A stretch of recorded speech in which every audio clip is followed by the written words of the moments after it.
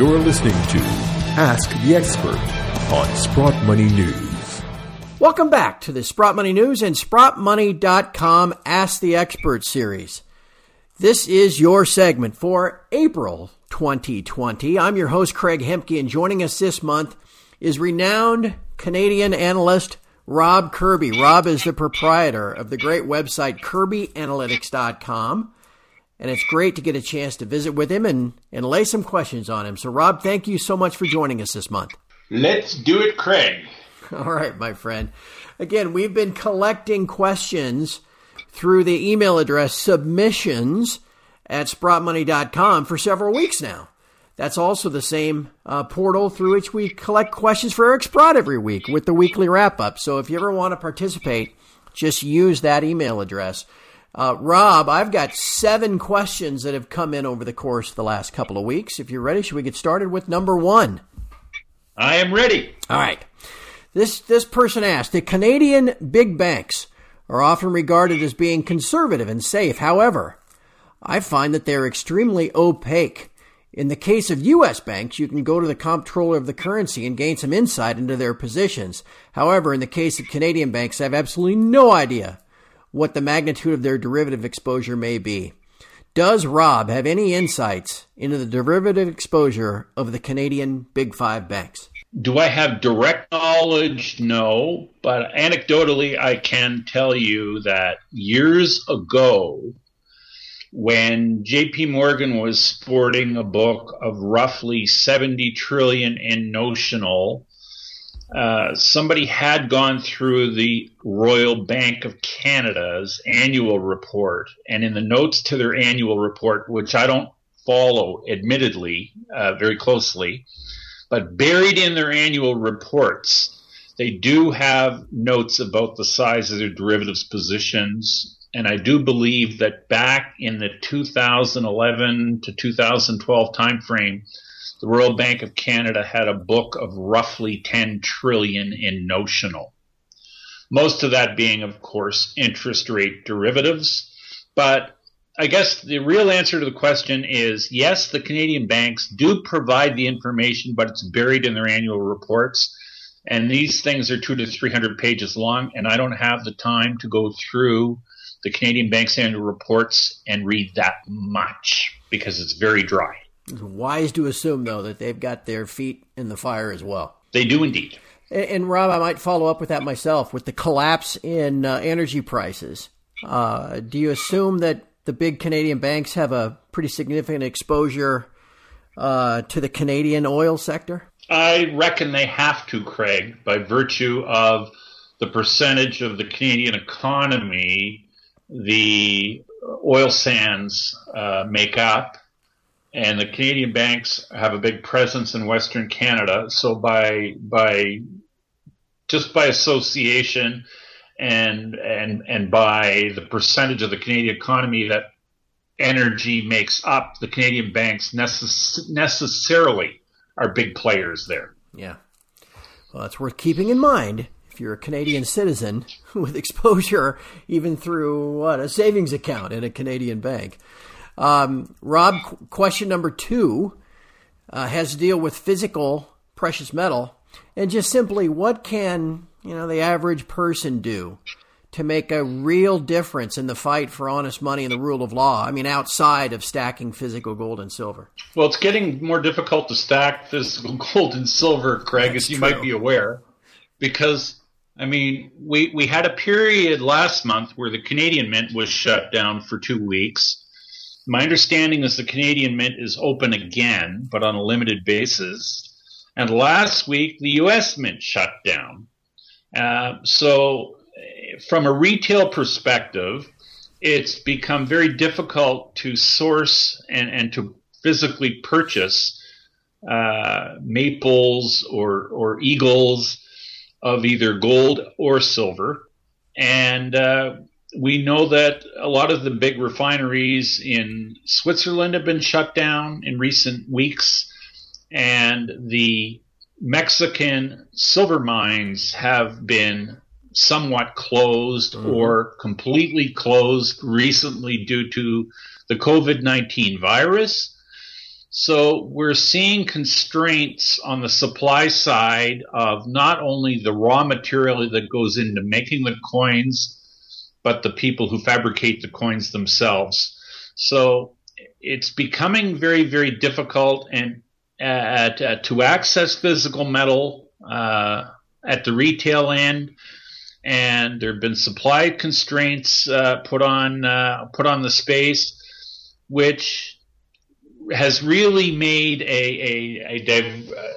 we've seen a divergence in price between the wholesale prices as presented to us by exchanges like COMEX and what's actually being paid in the real world for physical ounces. We're seeing very, very stiff premiums being attached to both gold and silver. And if that's the price, then that's the price. It always cracks me up. We talk about the gold-silver ratio being 100 and whatever, but that's off the derivative price. I mean, what really is the gold-silver ratio? I guess we'll get to that later, but do you have any thoughts on that? Boy, the gold-silver ratio, if you believe the numbers from the COMEX exchange, maybe the gold-silver ratio really is 120 to 1, Craig. Yeah. But with a wholesale price of silver as per the COMEX being 15, finding an ounce of silver in a coin shop under 25 US. Precisely. Very difficult to do. Well, and I guess this was going to be question 7, but I'm going to slide this one up to be question 3 then, Rob. This person wants to know, is the cost ratio to pull gold and silver from the ground, if that seems to be close to 90, isn't the market price ratio somewhat justified? Well, let's just say that for every ounce of gold that is mined out of the Earth's crust, roughly 8 ounces of silver are mined out of the Earth's crust. Most of the silver that does get mined is the result of it being byproducts from primary mining in other base metals or gold. So there aren't many primary silver mines in the world where there are, in terms of percentage of mines that actually produce silver, whereas mines that produce gold generally tend to be primarily gold mines. So what that means is if copper mines shut down, because a lot of silver that comes out of the Earth's crust is a byproduct of mining copper. So if copper mines slow in their production, that means it heavily influences the supply of silver. If the amount of zinc or lead slows, if industrial demand slows for those metals dramatically, that further impinges the supply of silver in the world. So the notion that 90 to 1 being justified in terms of and 90 to 1 isn't the proper gold silver ratio right now anyway. It's more like 120 to 1. And the reality remains that for every ounce of gold that comes out of the Earth's crust, 8 ounces of silver roughly come out. And that tells us Mother Nature is implying that the gold silver ratio should be something in the magnitude of 10 to 1.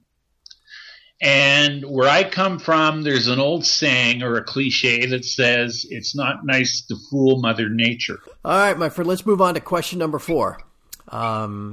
This simply states, would you agree that the most likely outcome of the massive stimulus QE programs that the Fed and other central banks are employing will once again be able to successfully kick the can down the road without any significant negative ramifications in our lifetime?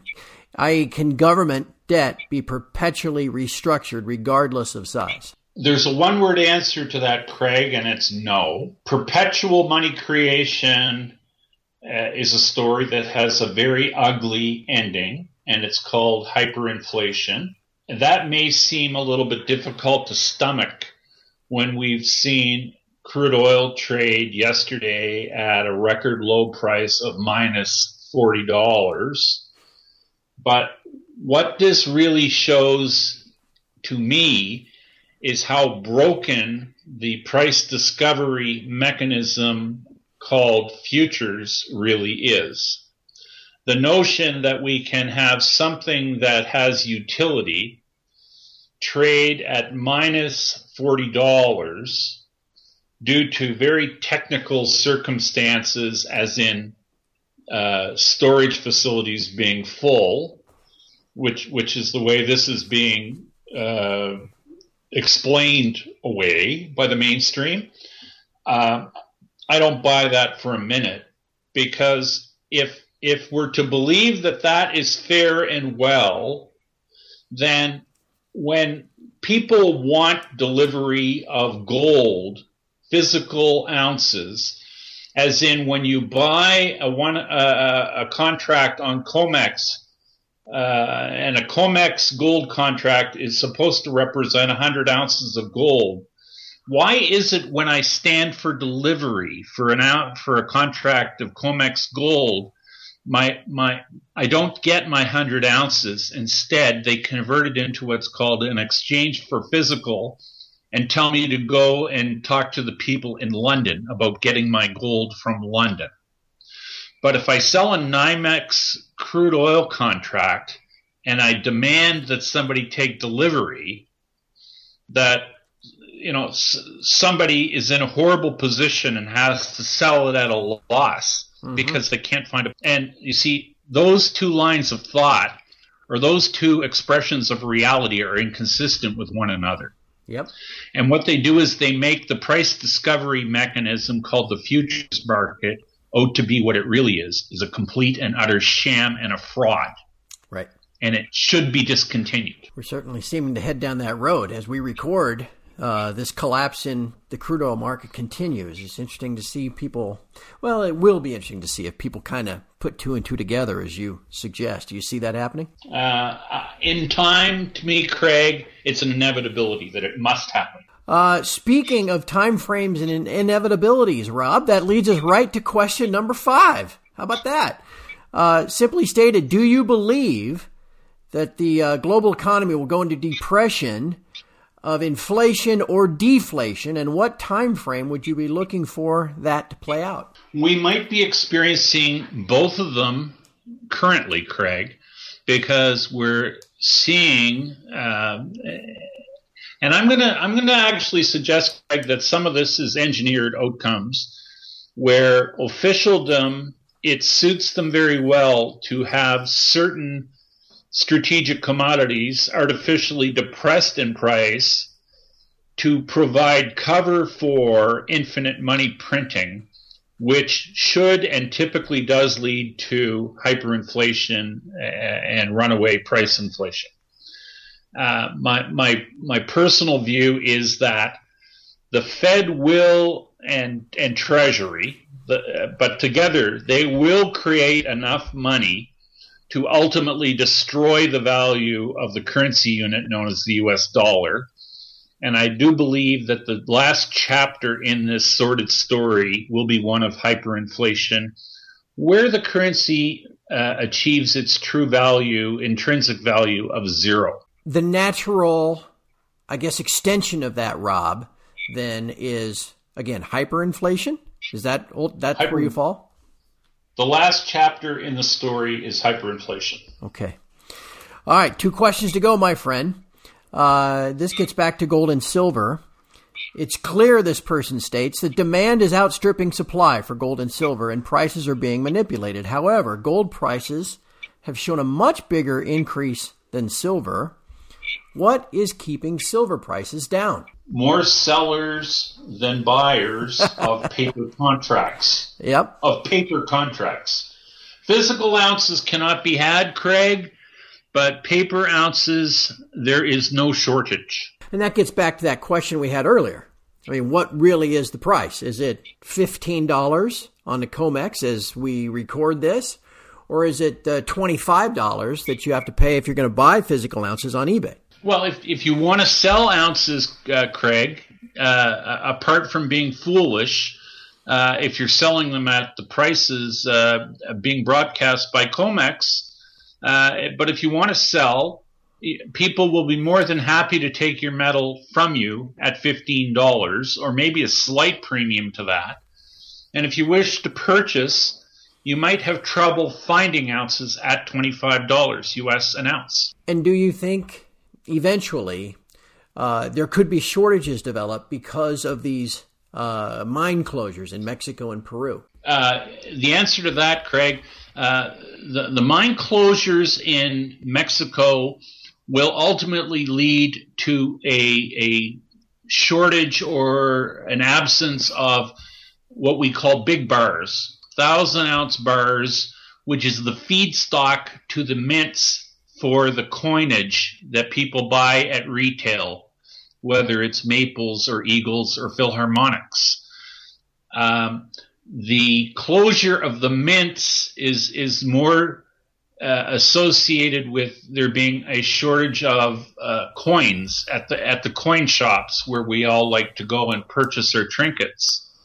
So we've got double-barreled action going on the supply side.